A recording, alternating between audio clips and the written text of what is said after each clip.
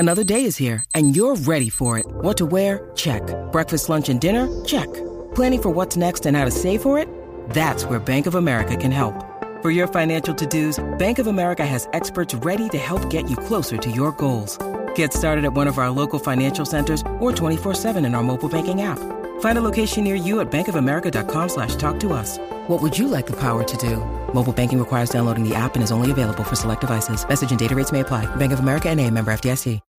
When you need mealtime inspiration, it's worth shopping Kroger, where you'll find over 30,000 mouth-watering choices that excite your inner foodie. And no matter what tasty choice you make, you'll enjoy our everyday low prices, plus extra ways to save, like digital coupons worth over $600 each week. You can also save up to $1 off per gallon at the pump with fuel points. More savings and more inspiring flavors make shopping Kroger worth it every time. Kroger, fresh for everyone. Fuel restrictions apply. This podcast is part of the Robots Radio Rocket Club, a program designed to help all podcasts reach their full potential. For information about joining the Robots Radio Rocket Club, check out robotsradio.net.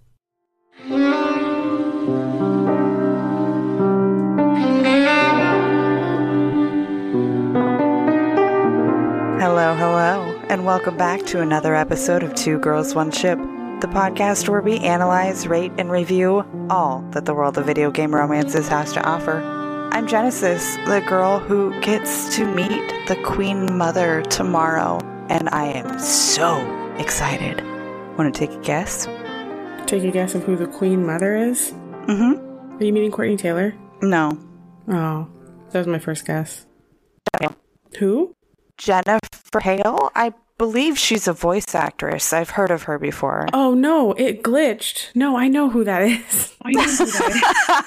I didn't hear what you said at all. Well, how are you meeting her tomorrow? That's super cool. She's at Emerald City Comic Con, so we are going to go meet her tomorrow. That's super cool.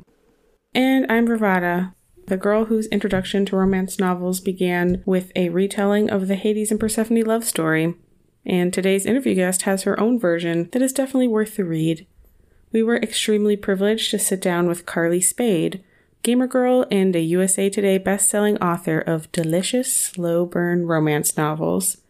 If you're new to the world of romance stories, which if you're listening to this, you're probably not, but if you are, there's a whole classification code for different story genres and themes, specifically regarding the romance dynamic and pace. Slow burns are a favorite of mine, and Carly's stories are full of them. And the slow burn definitely hits. Carly has been writing for as long as she can remember, and with her unique background in cybersecurity and her passion for BioWare romances, her books are focused on swoon-worthy alpha males, strong heroines, and always some fantasy. Her most recent book, Of Love and Forge, came out last week, and she told us all about how she was heavily influenced by Cyberpunk 2077 when writing it. She also hinted at a book that she's currently writing that is inspired by Mass Effect, and we are both excited to read it when it comes out. Yes, please. It was super cool to get to sit down with a romance-specific writer. We hope you enjoy our chat with Carly, and perhaps even pick up one of her many awesome books. Let's get into the interview. If you wanted to, for our listeners, introduce yourself. Sure, I'm Carly Spade. I'm a USA Today best-selling author of romantasy, or fantasy romance, if you will. And I am heavily influenced by video games for my writing, so that's why I wanted to chat with you two. Yay! Love that. Romance is such a big influence on a lot of what I read. I'm currently reading a romance novel right now, as always. And so I think it's definitely, we've had a lot of different game developers on the show before who write the romance for the games, but taking a look at how to establish a longer format romance character is definitely going to be an interesting take on it. Writing a full-length novel or a short story or something like that, it's definitely a different view on romances. I don't know where I'm going with this. I need more coffee. No, that's why I wanted to talk to you, because I I guess some people would be like, why do you have a novelist on your show when you talk about video game romances? But it's like, honestly, video game romances, up until maybe the next couple of Dragon Age Mass Effect games that'll come out, we'll start to get more like visual cues of romance. But like video games, just because of CGI limitations, up till this point really have been mainly through storytelling. So I thought, especially because your books are based on your love of games, that like to hear from someone who knows how to craft a love story specifically would be really cool, because that's like the whole point of our podcast is nerding out about the love stories. So I definitely know that you have a talent for the slow burns. So yeah, which is kind of my favorite, actually. And I mean, and honest, video games are the ultimate slow burn, especially if it's, like something like Mass Effect, where you could carry it over all 3 games if you do Kaidan. And then you have those choices, and you could potentially cheat on that person and what have you, and there's consequences. And I'm a huge happily ever after person. Anything I write will not have a happily ever after. That's just me. I just like to, have everything be hunky dory. And I can't stand it. Like even in Mass Effect, I was like, no, I can't cheat on whoever I pick. I can't do it. Have you played Dragon Age? Oh, yes, I have. Because it's hard to get a happily ever after in those games. It is. But, obviously, I don't know. I mean, is it a spoiler at this point with how long it's been out? But spoiler away. No. Ultimately, if anything, your arm still gets cut off, right? Yeah. So that's always, but I was very Colin main, because he definitely reminds me a bit of Garrus, to be quite honest with you.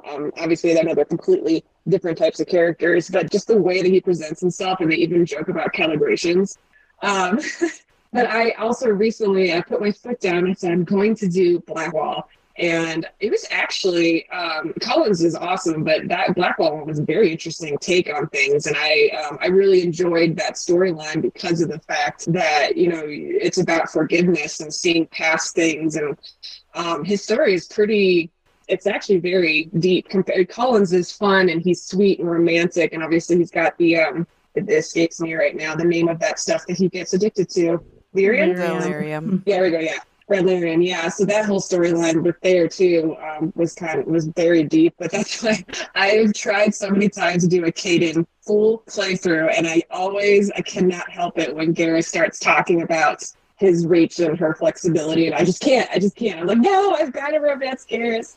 But I'm putting my foot down because I want to see the storyline with Kaidan. I want to experience it, because I think that is also a really, just like Blackwall, it has a very deeper undertone with it, again, about him not being able to trust her. And I do kind of get it, even though it pisses me off, but I get it, that it's hard to trust someone when they've been refabricated by this team of people that you kind of see as your enemy. So I've played Mass Effect many times. I can't even tell you how many times I've played it at this point.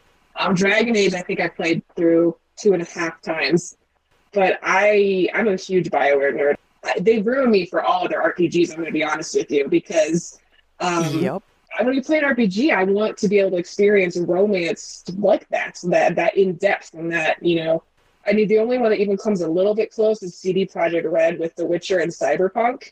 But they're still not as involved as what BioWare does. And so even as a writer, I am hooked on everything. I want to hear every little piece of dialogue. I will stand in that elevator and listen to the entire conversations. I'll bring people on my team that I don't even necessarily want to fight with, but just because I want to hear the dialogue. They're so good with that, and it's extremely inspiring for me as a writer to hear all that stuff. That is exactly how I play. I'm like, screw tactics. I need to hear the banter that I want to hear. But you brought up Cyberpunk, and I know that you have a new book coming out, and I think you mentioned that it has cyberpunk tendencies and themes going on in it. What about love stories specifically makes you want to write them? Like, why did you choose that kind of story over whatever other kind of story exists? And then 2, why a cyberpunk world to write? I'm assuming it's also a love story that book is. Yeah, so ever since I was a kid writing anything, I started off with fan fiction. I still write fan fiction too. I like it's relaxing exercise to be able to write just something that I don't have to feel pressured in to, meeting readers' expectations. It's just fun. They're already established characters for the most part. And I did a Hades and Megara one when I brought out my Hades book to kind of coincide with that. Disney's Hades, though, not mine. And then I'm still working on it, but I started a Johnny Silverhand romance because I wanted to see it in the game. That's what I'm talking about. Like, there's not enough choices for me. And I was like, why couldn't Johnny Silverhand be a choice? And don't tell me Keanu Reeves wouldn't have given you the okay. Oh, he totally would have. He did in an interview. He loves how many people want to bang his avatar in Cyberpunk. And I'm like, please, that's all I wanted. The end of the game was us separating and me romancing him. Exactly. So I took it upon myself, and I've been writing fan fiction of it, and it's so much fun. But yeah, so I started off with fan fiction, and anything that I've ever done, it's just always revolved around romance. And I grew up loving the 90s and early 2000s rom-com movies, like How's the Guy in 10 Days, Someone Like You, 10 Things I Hate About You, movies like that. I grew up on those, and I absolutely loved them. And I liked how good they made me feel. And, they're always, they can be predictable. They have tropes, but that's my catnip. I eat all that stuff up. And if it's enemies to lovers trope, I'm there. 100%. But so I've always done that. And it's just, and I have learned how to hone the craft of romance writing. There is certain tactics that you do have to take with it to write it well, especially if you do a slow burn. The tension is a huge part of it. And it can be written poorly. I have, read some things that are better than others, but it does take finesse and time and writing over and over and over to really get that niche down. And when I came up with this concept, so it's Greek mythology mixed with cyberpunk. So it's like a cyberpunk fantasy romance with Hephaestus and Aphrodite. And I've always wanted to see those two have a happily ever after. I never really dug on her sleeping with her brother and cheating on him. And in Greek tragedy, I don't deal in tragedy. And there might be some tragic things that happen, but at the end of the day, everybody gets a happily ever after. Maybe not the villain, but the good guys do.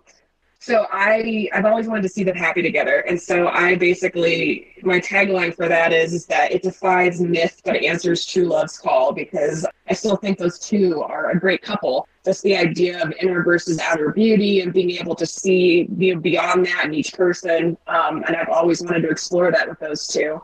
So, and why cyberpunk? 4 years ago, I came up with the concept of Hephaestus being a supernatural portal jumping bounty hunter of sorts. I sent an email to myself with the idea. I said, I don't know if right now is the time for this, because I don't know if people will receive this very well, because it's kind of out there. But then Cyberpunk 2077 came out, and I said, thank you, because they kind of paved the way for people being more open-minded to this subgenre of sci-fi is kind of what I see it as. It's been around forever. If anybody's seen Blade Runner or Fifth Element, those are both considered cyberpunk, but I just don't think people were familiar with that phrase for that genre. And so now that video game coming out and it getting such hype, and then Edge Runners, the anime cartoon coming out, and everybody's just, they want more cyberpunk. So I think now is the time. And I do mix in heavy romance, and it also has Greek mythology, and it also has magic and fantasy, all mixed into this cyberpunk environment that I've created. And you better believe I played the crap out of that video game while I was writing this, because I would even just spend hours driving around, getting out, looking at the details of the buildings and the people and just everything. So for that, I do really have to give props to CD Projekt Red, because the detail in that game is insane. And I just love looking at it all. And it definitely inspired me greatly for my writing. I try to play a video game that's coinciding with what I'm writing at the time. And it helps me kind of just really get in the environment around writing, because especially in that type of thing, you get to walk around and be in it, And so I think that people who necessarily don't play video games but also read, you're missing a lot, because there's a lot to be said about playing a video game and reading a book. They kind of go hand in hand to me, honestly. So Oh, I absolutely agree. And my other show that I do is the Cyberpunk Lorecast. So being in the world of cyberpunk is something that I would absolutely love to do. So I think that reading this when it comes out, I'll definitely be on the list of your readers. Especially because I grew up watching Xena Warrior Princess. So I am all here for Greek mythology. I am all here for it. Aphrodite was one of my favorites, and I would like her to end up with her husband. Like, come on. I understand that Ares is hot. I get that. But you're already married, honey. You're already married. I love me a Persephone Hades retelling. Don't get me wrong, but like I think it'll be really cool to hear from some of the others as well. And I think that my first thing that got me back into like mythology fiction was Lore Olympus. Did you ever read Lore Olympus? Oh, yes. It's so good. And yeah, and that was, once I read that, I was like, I need more of this. And that's how I discovered your book the first time. And I just read any kind of, I'm so lame, like 80s romance book I could find on Amazon. And they're so, it's just, you could do anything with them. I guess people might think you have to stick to fantasy because mythology and fantasy seem to go together. But like they were the beliefs of those people at that time, and they could come in. I think it's really cool when they come into present day or the future, because theoretically, if they exist, then they'll exist now too. So I think it's really cool to see how you would take those characters and fit them into modern day. I like how they're always rich because they've had all this time to accumulate money. That makes it fun too for me, being a poor person, fantasizing about being rich. Yeah, and interesting that you brought up Xena. Yeah, I grew up on Hercules and Xena as well. Huge obsessive fan. And I remember plain as day the first episode where Hephaestus was on Hercules and Aphrodite was in this whole thing of wanting to fight people like Hercules does, and she even dressed up like Hercules. And I didn't realize how much I subconsciously remembered from that episode because I purposely didn't watch it because I too, Aphrodite is one of my favorite characters on there. And I love the way that Alex Tidings played her. She is Aphrodite to me. I can't see anybody else as her. And I even, as I was writing my own book, I was picturing her, but I was like, I cannot just write her in a book I'm trying to sell. This isn't fan fiction. So I had to really dig deep and try to, change her up, obviously, a bit. But that episode with that specific actor that played Hephaestus, it was always my favorite. And that was the only episode he played him. And every other episode had a different person playing. I think he actually went through 4 different actors, I think, something like that. But that particular episode where, and I didn't even remember that he puts her in handcuffs to keep her from moving because he has something that he needs to tell her. I can't remember the exact details. But she makes a joke about him not knowing that he was kinky.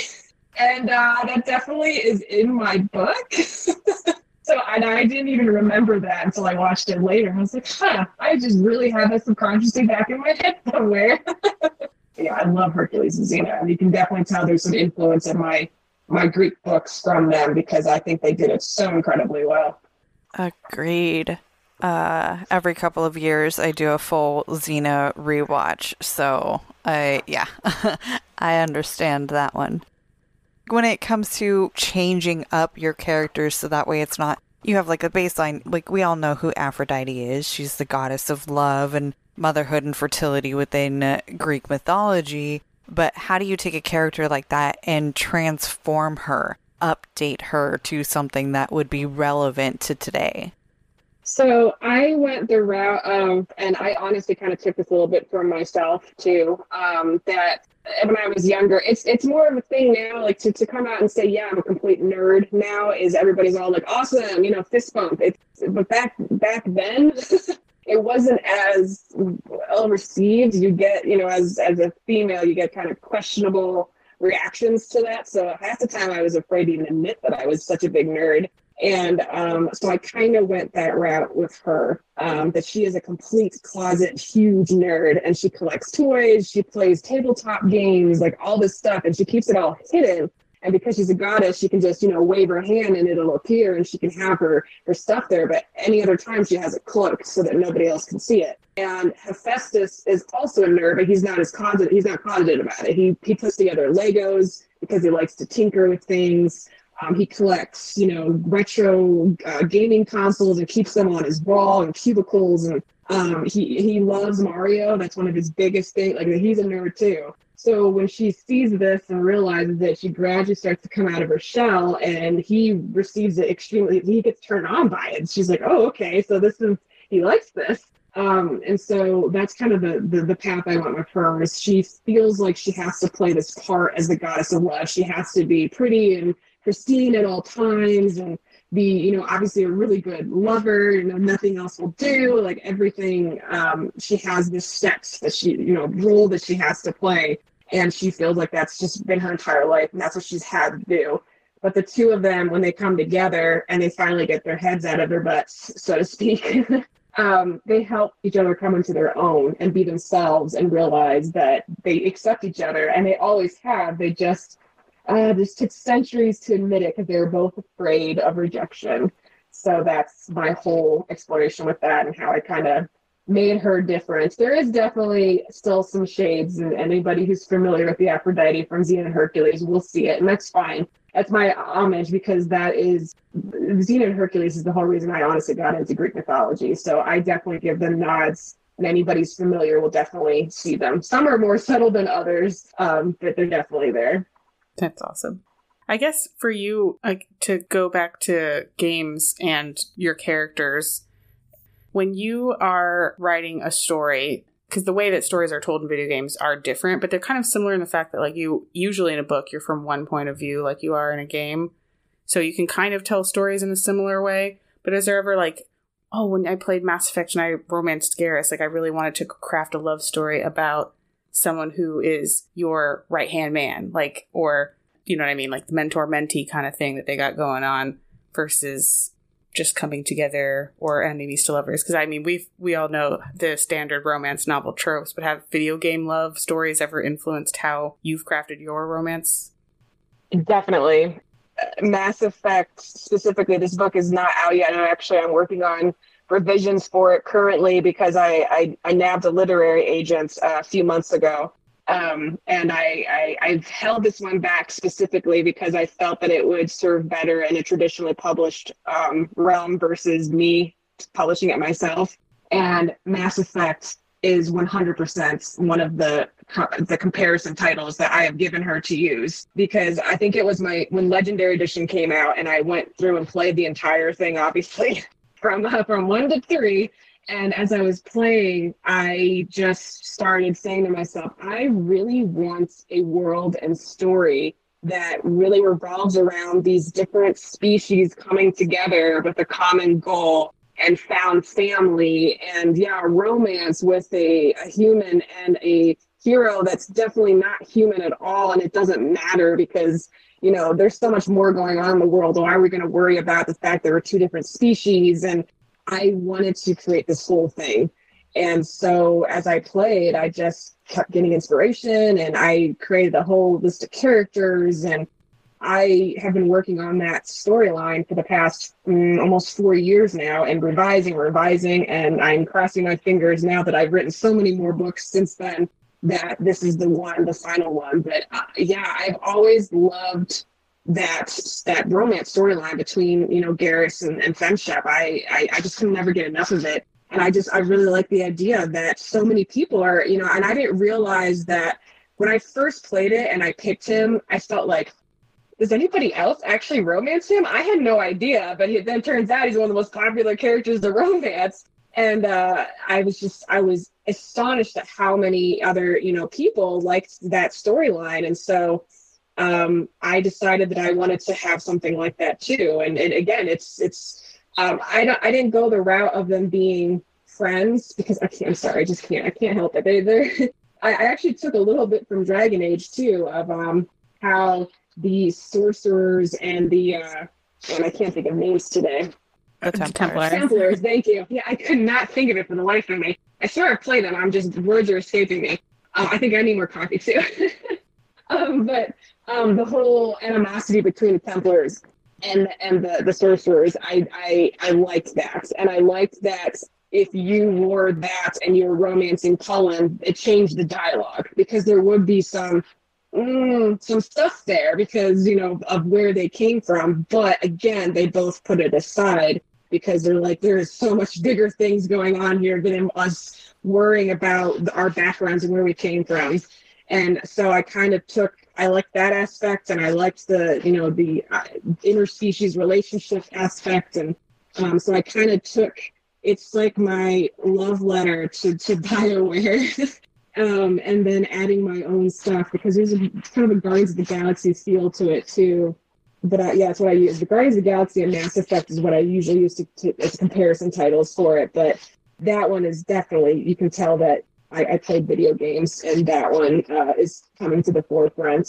But of Love and Forge too, it's even the action sequences. I've had many readers tell me that my action sequences are so detailed and in depth, and they can envision everything. And I said, well, honestly, if you play video games, you're going to get that first-hand perspective of, like Assassin's Creed Odyssey, for instance. I played that one through while I was writing Ares. And yes, I fought, and I was taking note of all the different things they were doing, the different movements and everything. I mean, I have a notebook by me all the time jotting stuff down when I'm playing games because I think it really does lend itself into writing for video games, writing for books. It's, I've never honestly, and you guys have talked to, people that write romance for the video games, which I've watched some videos about people talking about it, but I'm sure it's different, but yet not, I would think, because at the end of the day, there still has to be a storyline, just kind of maybe planned out in a different way. Is that on point there? Or?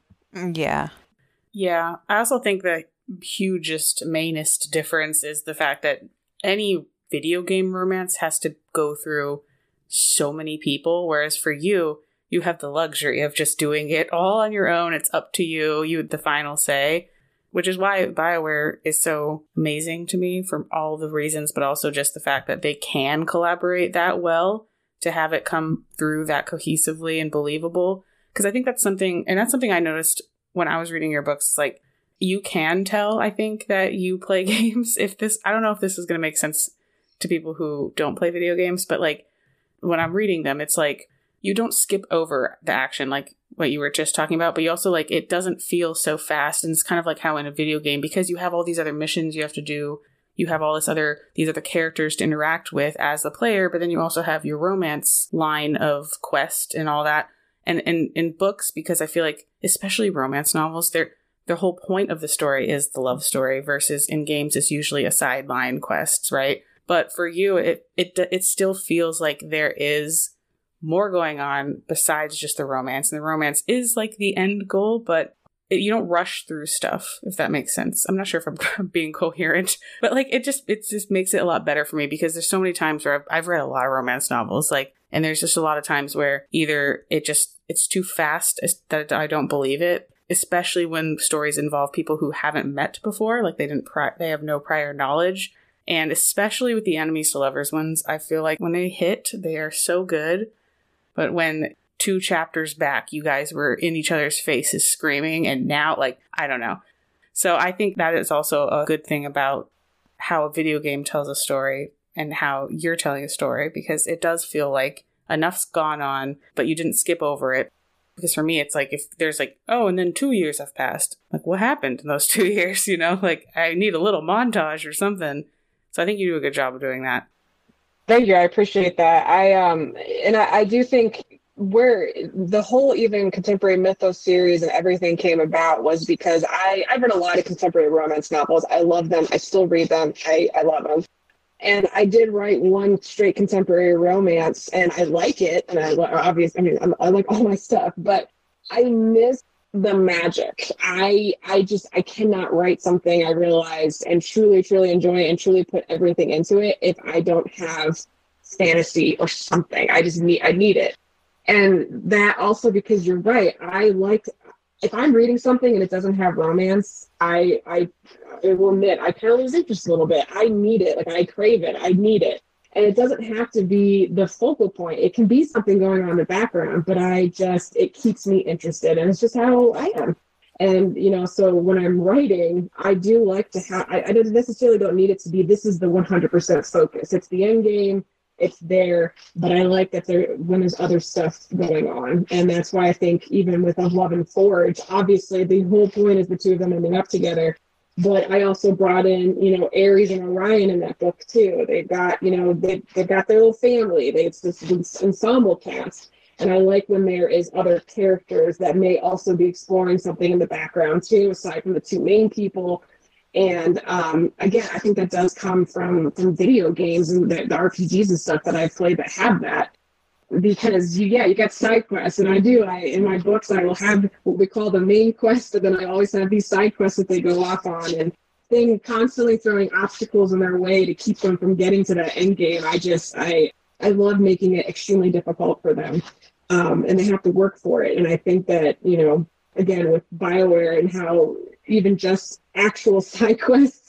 And working your way up to that, and actually having to take the initiative to do certain things to get them loyal, to get them to the point of you have to make the right dialogue choices. If you do, oh well. Obviously, we all know about saving like crazy so that we can go back and make the right choice if we didn't.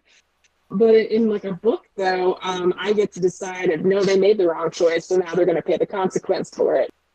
But yeah, I definitely, I do get what you're saying, and I do 100% do that with my books for sure.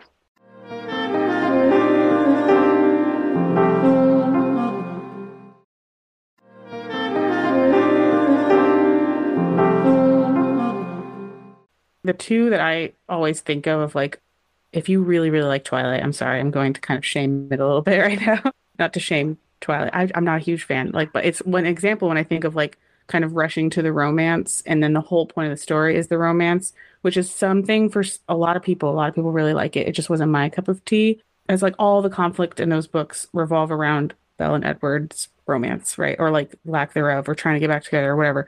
Then like the story that I really like to compare it to would be like Sarah J. Maas's Court of Thorns and Roses series. There is wonderful, fantastical, like fantasy elements in there, just like in Twilight. And there's a huge romance in there, but the conflict comes from outside of them a lot of the time. They have inner conflict too, but it's not the whole point of the story, and it doesn't feel so rushed either. Those are my like one end of the scale to the other end of like I much prefer when there's also something else going on, and I love when I get to see the couple work together to overcome it. That's one of my favorite things. It's what I want to see in real life for people, That's what I love about games and books and all this fantasy. I'm the same way. Like I need fantasy element. I don't want to read that much stuff. Actually, when I was reading your Hades book, what it made me think of towards the end, did you ever watch the show Lucifer? Oh, yeah. I loved it because it reminded me of Chloe and Lucifer's relationship. And I was like, see, now this is the good shit right here. Like that was a good way to how to end a story. So much conflict and then happily ever after. It was awesome. I'm rambling. I'm fangirling right now about love stories. No, I fangirl away because I mean that's me too. Like I said, I with video games and anything now, I'm ruined because I'm like, oh, there's not a romance story. I mean, I'll still play it, but for instance, I mentioned Assassin's Creed. I enjoy playing the Assassin's Creed games. Although I played Odyssey and Valhalla, gonna be honest. I'm going to play Black Flag. I've waited purposely because I'm going to be writing a pirate fantasy next. And again, I need to surround myself, and that has been rated one of the best pirate games. So I will be playing that one. But yeah, Odyssey and Valhalla, I love them. They're fun. But again, yes, did I wish that the romances that you have options for were a little bit more involved? Yes. They're there, but they're definitely not, BioWare, tier. Even Cyberpunk, do you have romance options? Yes, limited. Are there consequences if you sleep with both romance options? Nope. They don't even they just graze right over it. So yeah, and I mean, I like that it's in there, but clearly they're just, BioWare has their things. And so my husband makes fun of me all the time because I have so many games that I want to play, but I keep going back. I was like, maybe I should do another Mass Effect playthrough. And he said, play Assassin's Creed first. I was like, fine. I don't know if you two have that problem, but I do. I keep wanting to go back and replay BioWare games over and over because I just can't get enough of them. Oh, yeah. It helps that there's always something new to discover. Like these games, the most recent Mass Effect, well, not counting Andromeda, It's 2012. And we just did Ashley's episode last night for Mass Effect 3. And I found out so many new things. I've never romanced Ashley. So that's, I guess, a big hang up some people have with romances in games is that you don't get to know the whole character unless you romance them. And some of the early BioWare games kind of have that problem where it's like they didn't have as much dialogue or interactions unless you were romancing them. I'm like, yeah, okay, we'll just romance them then. Like, add more romance, add more interaction, period, because I like friendships too. All of that. Romance and just platonic love. I want more of that. And I think BioWare's always done the best with that. I feel like BioWare games are my palate cleanser. Like, I'll go and I'll play a different game. You know, I recently played Assassin's Creed Origins. I am almost done with the main plot line on Fallout 4. And I've played a whole bunch of little indie games in between. But, like, whenever I finish a game, I get to reward myself by jumping back into Mass Effect for a little while. Yeah. I mean, I have strategic saves is what I call them for Mass Effect. And sometimes like, I really want to see the tango scene today. So I'll like load up that save and just watch it because I'm apparently insane. I don't know. No, I do the same. I do the exact same thing because I did when I was trying to do a full blown Kaidan romance, I have a save right there. So if I really wanted to go back and push through, I can do it because I was like, okay, this is the end all be all with Garrus, and if I save right before this, I know that I can go back and not say peace out, Kaidan. Sorry. But I actually, for the first time, have either of you ever done a male Shep playthrough or you just on Femshep? Oh, yeah. No, I play male. Okay. So I did it for the first time when I did the Legendary Edition. I did Femshep playthrough, and then I went back and did it all over again. And I said, you know what? I'm doing male Shep because I also want to hear Mark Mears' voice work because he's amazing. And I could not romance Garrus, so I had no choice. I did a Renegade too because I've never done not full. I probably did maybe 80-20, but that was the most Renegade I've ever done, and it was so freaking fun. Just to not give a crap and have him say all the mean stuff, except for I definitely couldn't be mean to the Krogan. I wanted them on my side. But I absolutely loved it because it was different. I mean, I was actually engaged because he just, it was a different, Jennifer Hale. Oh my gosh, love her to death. But Mark Meir, too, did an amazing job, and I got to hear, his performance. And I was like, this is really good, and oh my gosh, his voice, like... And so I had a lot of fun with that, too, just being able to be a male Shep, which I had never done. And I romanced Jack because it just made sense with him being more renegade, too, for sure. But I want to go back and do another male one, Paragon, and do Tali because she's adorable, and I kind of want to see that play out too. I've never seen it. I've seen clips, obviously, but I've never actually experienced it full blown. So I got a lot of work. I want to do a Kaidan one, and I want to do Tali, so we'll see.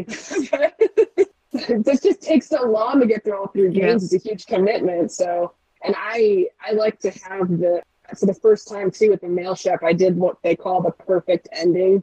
And man, is that work to be able to get that. You have to do virtually everything and make all the right choices. And I had a printout. Okay, I did that. It was ridiculous, but I did it. So.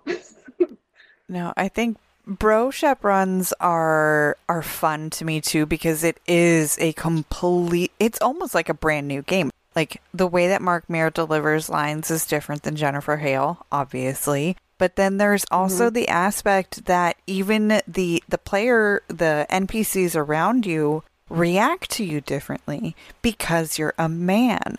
Harkin doesn't tell you that you look like a sweet piece of ass. The Batarian doesn't tell you that the stripper auditions are in a different room. But then you also don't get the conversation with Eve Bakara in Mass Effect 3 talking about how, I'm so happy that that humans will give this opportunity to women also. Like, you are on equal ground and equal footing.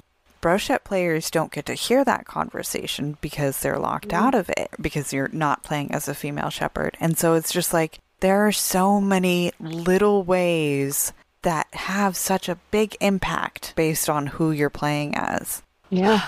All hail BioWare. Even, definitely. But I was just say, even for me, I wanted to play the Bro Shep too, because when I wrote Zeus, which is the last book in the Contemporary Mythos series, that was the first time I did a full-blown dual POV where I actually had, male perspective, female perspective, back and forth. And I hesitated to do that because I didn't know how to do it. I was like, I don't really know if I can get my brain in that mindset, especially of somebody like Zeus, who, is an alpha hole, mentality, but then he ends up having this sweet, interior that he never really shows and blah, blah, blah. But I really needed to work my way into it. And honestly, playing as Broshep helped a little bit because, I am not playing as a woman, I'm playing as a guy. And I don't have really, a choice in the matter. If I wanted to say something that maybe Femshep had as an option, but even if it's the same, he delivers it differently. So it's just, it was nice even being able to get in that mentality and just have things from a different perspective, because I hardly ever play as a guy. I also, The Witcher is another one. The Witcher 3 I go back to a lot if I want to get into a guy's mindset, because Geralt is quite the guy. So I will purposely do that too. But now I can't get enough of it. Now I'm dual POV all the way. I want to do it all the time because it's so much fun to flip back between the two personalities. And I think I finally found it. But I will say, I almost wish there was times too that like other side characters, that we could get their perspectives of things too. Like I would love if there was even just a DLC where you get to play as Garrus and get to be like, you get to hear everything that he's thinking, or Caden, or any of them, just being able to see perspectives from the other characters, and maybe you even interact with Shepard, but as that other character, so you can actually see what are they thinking. Because that's something I've always really thought about too while playing. Like, what are they thinking right now? I need that in my life right now. You Right? said that, and I had this whole like imagery in my head of like a Garrus DLC. I'm like, okay, I really want that now. So many fanfic possibilities just right there. You're always from the most important point of view in the story. And I think it would be cool to have those little asides with just another character. You would kind of get a little bit, and this is another thing that I love that BioWare does with the party banter. Like when you walk up and hear them talking to each other, and maybe you're not part of the conversation, but it's like a little peek into how they think.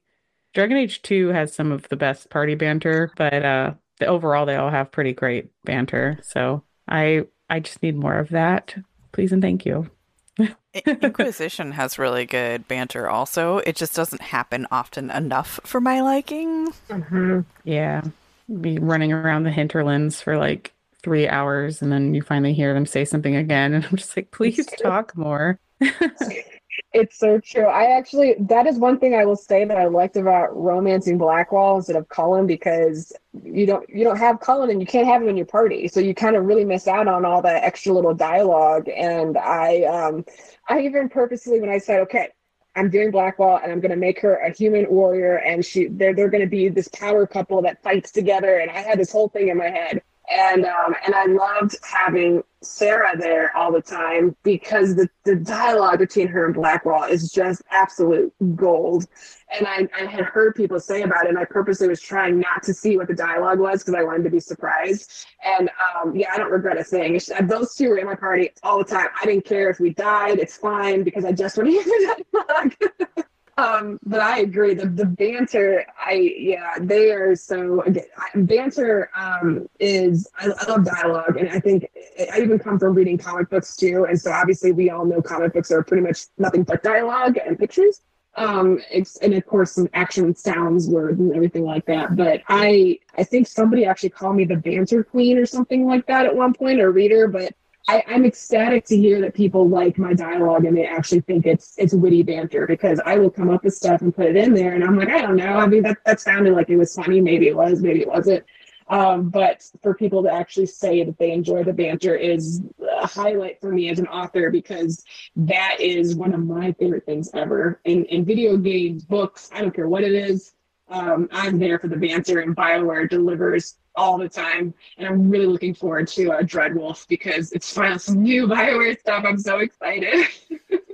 Oh yes, as a soulless mancer, I am looking forward to Dreadwolf. See, that's me. It's like I love a happy ending, but I never ever get them. I always pick the ones, except for Alistair and Dragon Age Origins and Garrus. I guess you get kind of a happy. It's just hard to think you get a happy ending with the way Mass Effect 3 ends, but we got as happy as an ending as we could have. Then my sister, I have a twin sister, and she played Dragon Age Inquisition and Romanced Cullen. And when we first played it back in 2014. She like messaged me, "Hey, I finished. Oh, me and Cullen, we got married and we got a dog." And I was like, "Good for you. Good for you." My boyfriend broke up with me and then he's the villain. So great. Yeah. Yeah, I feel sorry for you soulless romancers. I'm like, ooh, ouch. I know. One of our narrative designer friends of the pod, Mary Kenny, she came on our patron chat for January and we talked about, do you prefer Happily Ever After or Star-Crossed Lovers? And both she and I were the only ones who chose Star-Crossed Lovers. Like, it's so painful, but so good. I don't know. No, like I Thane. completely get it. Oh, gosh.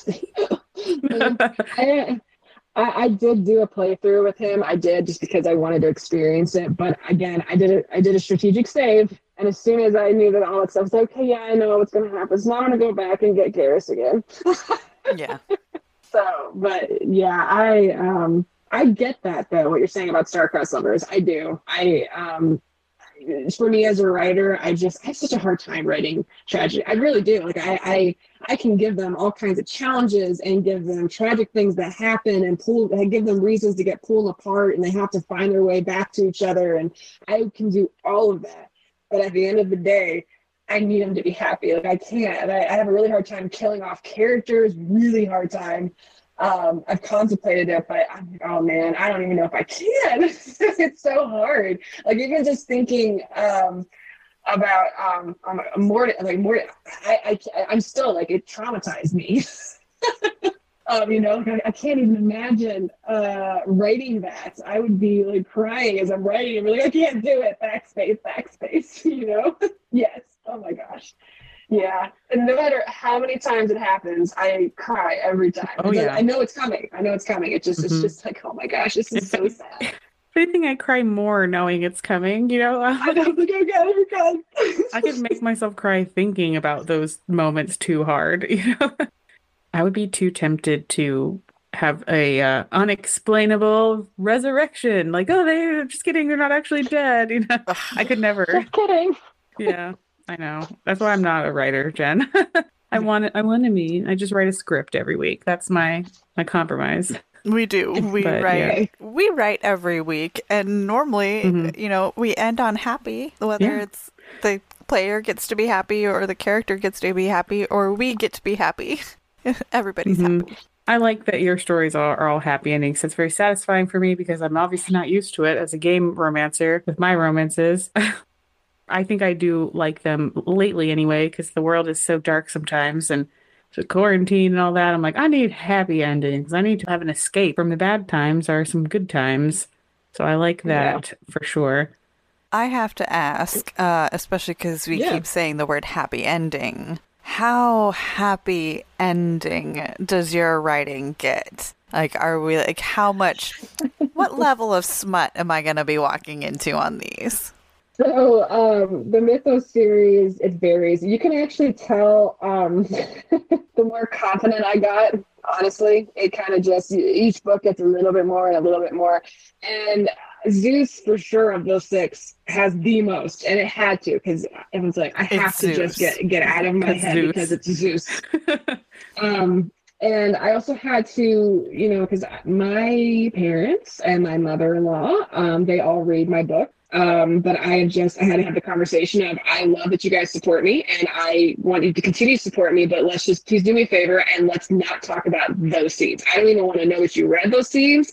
I don't need to know. I'm not going to talk about it because I need to be able to have a clear mindset that not thinking about them reading these scenes and just do whatever I want to do. I will have a threshold. I'm never going to dive into erotica type territory. But Love and Forge definitely has, when they get there, it gets hot. I definitely give you a reward for duking it out for the slow burn that it is, despite the fact that they've known each other for a long time. And yes, I call it a space fantasy because it's sci-fi, but it's got magic in it too. So the one I was talking about that has the interspecies relationship and all that kind of stuff. And yes, there will be a scene. And that's something that I still, to this day, I'm like, why the crap could they not do something with Garrus when they did it with What's-His-Face in Andromeda? I'm just saying, like, there's no reason why they couldn't have. They just did a little headbutt, which is adorable. But I felt a little let down. I wanted a little bit more. I was curious. So I'm definitely not doing Fade to Black for mine. I'm 100%. It's going to be a little awkward, but then it's going to get hot. So, but it's going to be awkward because they were like, I don't know what to do with you. But there is going to be no more than giving her advice or anything like that. You're just going to kind of have to figure stuff out on your own. I kind of like that, though. I think that's cute because it shows like the commitment and actual trust between the two of them, or however many are involved. But like that's something I feel like they could have maybe. I think they did a little bit with Andromeda with Jaal, but I think they could have maybe in future games with interspecies relationships maybe expand on that a little bit and kind of highlight how they're like, oh, I don't know where to put what, or like what, how do we fit? But that might be interesting because, like, maybe we get from between like porn and like Hollywood and all these things, maybe we get the wrong idea of like how, oh, sex just happens. It's very romantic or it's very lustful. And there's beautiful choir music playing in the background or, like with Alistair in a tent, for instance. Like, I mean, I think it'd be funny to show a little bit of like a silly moment or something, or like, oops, sorry, I didn't mean to step on your tail or whatever. Like, I don't know. Ironically, my guy had a tail too, so it's funny you say that. Yeah. I wanted a tail because I've always liked the idea of a tail having kind of a mind of its own, and it kind of gives him away. So if you really pay attention, I give cues all the time of what his tail is doing at the time. Awesome. It does something different when he's mad. It does something different when he's turned on. It does something different when he's, happy. It does different little swishes and things. And it really does sometimes have a mind of its own. It just starts doing its own thing. And he's kind of like, stop it, like you're getting me away. I like that. That. Too many of these fantastical men in these books have wings. I'm ready for some tails. Yes, agreed. And I'm not going to hate on Faye, but I've had my fill. Let's say I'm ready to move on to something else. I agree. See, I do love A Court of Thorns and Roses. I know I brought it up, but like that's the only one. When I started reading a lot of romance novels, I feel like every single one was about a Fae prince, and my family is from Scotland and Ireland, so I was like, I'm not going to be talking to them. I'm not going to follow the fairy lights. No one does that. I'm like, no. But it was hard for me at first to be like, yes, let me romance the Fae prince and eat the food and be sucked into Tir na Nog and never be seen again. Like, no, that's not how it goes in these books. But like when I was a younger kid, it was like elves, like token elves. Everyone was like, yes, give me Legolas. And it slowly became Fae princes. And I don't know where we're going next. I'm ready for some aliens. I don't know. Some monsters, I guess. Like, but not vampires. I'm done with them. And werewolves. No, I'm done with shifters. Done with vampires too. Yeah, no, I mean, I've been reacting to like a whole bunch of stuff that you said, but only in my head, because when you were talking about like the Alistair tent scene and the choirs going off, I'm like, and I wanted to see the scene of me swinging from the chandelier with Iron Bull. Like that's the one that I wanted to see that never happened, right? And then now we're talking about like no more vampires, no more werewolves, no more shifters, no more Fae, and I'm like, yeah, give me Kunari and give me aliens, give me show me what a naked Turian looks like. Show me. Yes. That's what we're getting at, is we want a naked Turian, I think. Because like I've also read a lot of romances where if they do have aliens, it's always some kind of like Kraken looking monster. I'm like, I'm done with tentacle stuff too. Like, come on guys. Let's think outside the box. Turians. Or they look like a guy, but they're just blue and they have a little ridge on their nose or something, it's like very it's very simplistic and safe.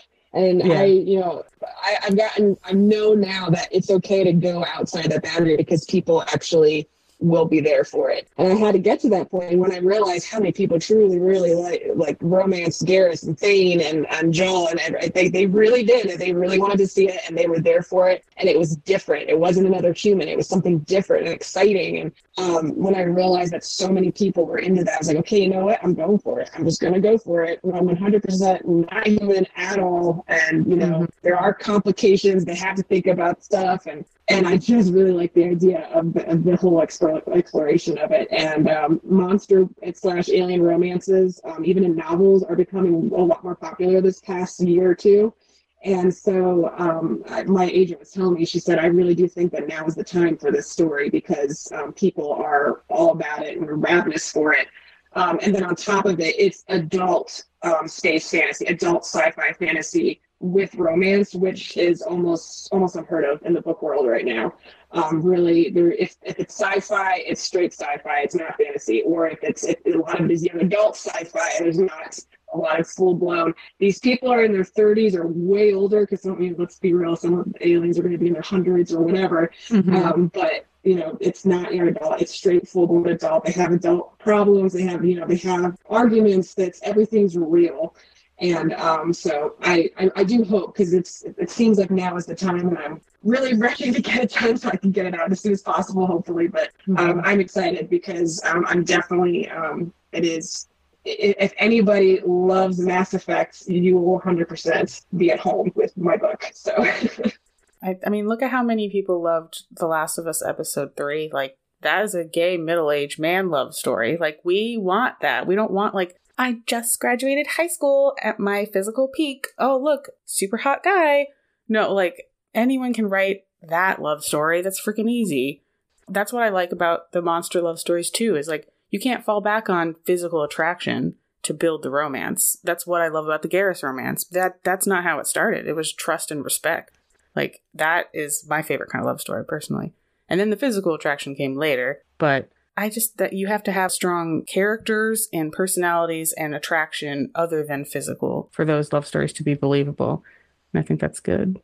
Yeah, can't wait to read it. Is that the one that's coming out in March, or that's a different one that you're talking about? No, the one that's Mass Effect inspired is the one that I'm hoping to get traditionally published with my agent. So that one, the one coming out on February 27th, practically March. I'm sorry. No, it's I thought all it was good. March 27th for some reason. Oh no, yeah, it'll by the time this airs, it will be out. But yeah, it's a Love and Forge, the one with Hephaestus and Aphrodite, the cyberpunk fantasy with Greek mythology. That's what's going to be coming out. So that one too, again, heavily. There's action, comedy, romance, cyberpunk reference. There is a couple of cyberpunk references if you play the game in there too. But yeah, lots of action, and it's a good time. Where can the people find you online? Like, what's your Twitter handle? If anybody wants to read your stuff, where's the best way to find them? So at Twitter, it's just Carly Spade. I'm also on Instagram and TikTok as author Carly Spade. I'm also on Facebook. I have a readers group called Aces of Spade. I do a lot of special exclusive things for anybody in there because it's a private group. And as far as where you can find my books, I do have all of mine on Kindle Unlimited. So if you do a subscription, you can read them for free through there. I do have them on Amazon. Paperback is available through Amazon Book Depository. Some of them are on Barnes & Noble online. Some of them you'll find in physical stores throughout the country. I have no idea where they are, but they're there.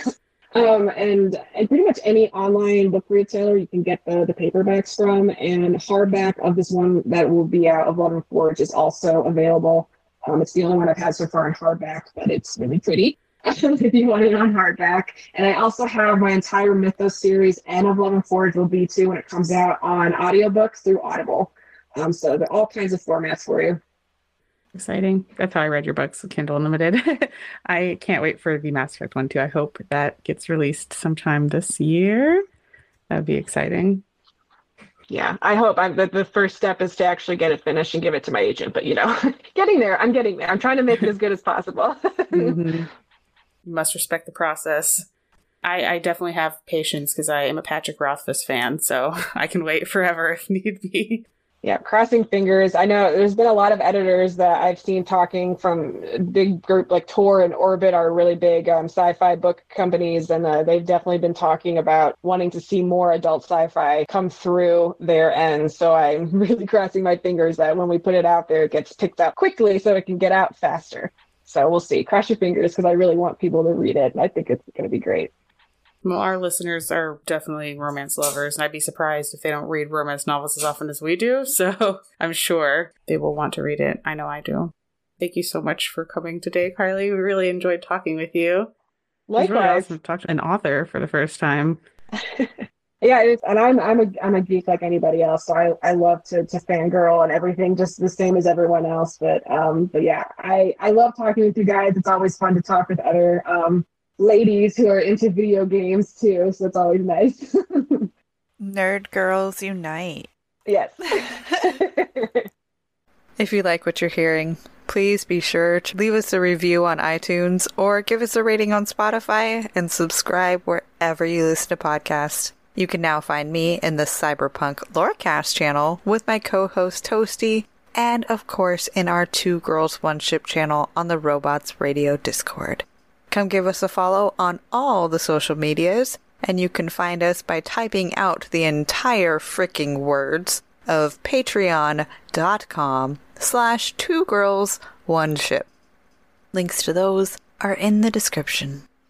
I'm on the Robots Radio Discord as well, and on our own Two Girls One Ship Discord server, where we nerd out on all our favorite CGI significant others. Be sure to check out our live streams on Twitch on Wednesdays and Fridays, 10:30 p.m. Eastern Time, 7:30 p.m. Pacific Time, or watch the YouTube video a few days after the stream. Our podcast episodes release on Mondays, because you need at least one good thing on a Monday.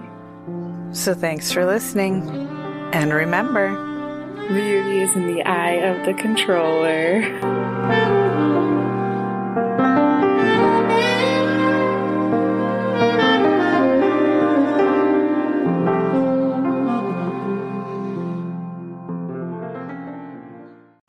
Do you love Dragon Age? Have you always wanted to learn more about its vast world and detailed lore? Are you still attached to your hero of Ferelden, even a decade after Dragon Age Origins came out? Or maybe you're a newer fan, still discovering a new tidbit or quest every day. Well, either way, the Dragon Age Lorecast is the podcast for you. I'm Austin, also known as Teacup. And I'm Shelby, also known as She-Cup. And come and join us as we embark on a journey to explore and discover all things Dragon Age. We'll discuss all kinds of topics, from Lyrium to the Chantry and the great mysteries of the old gods, and even more that even you BioWare superfans might not know about. So come and listen on Spotify, Apple, Stitcher, or wherever you get your podcast. And always remember, swooping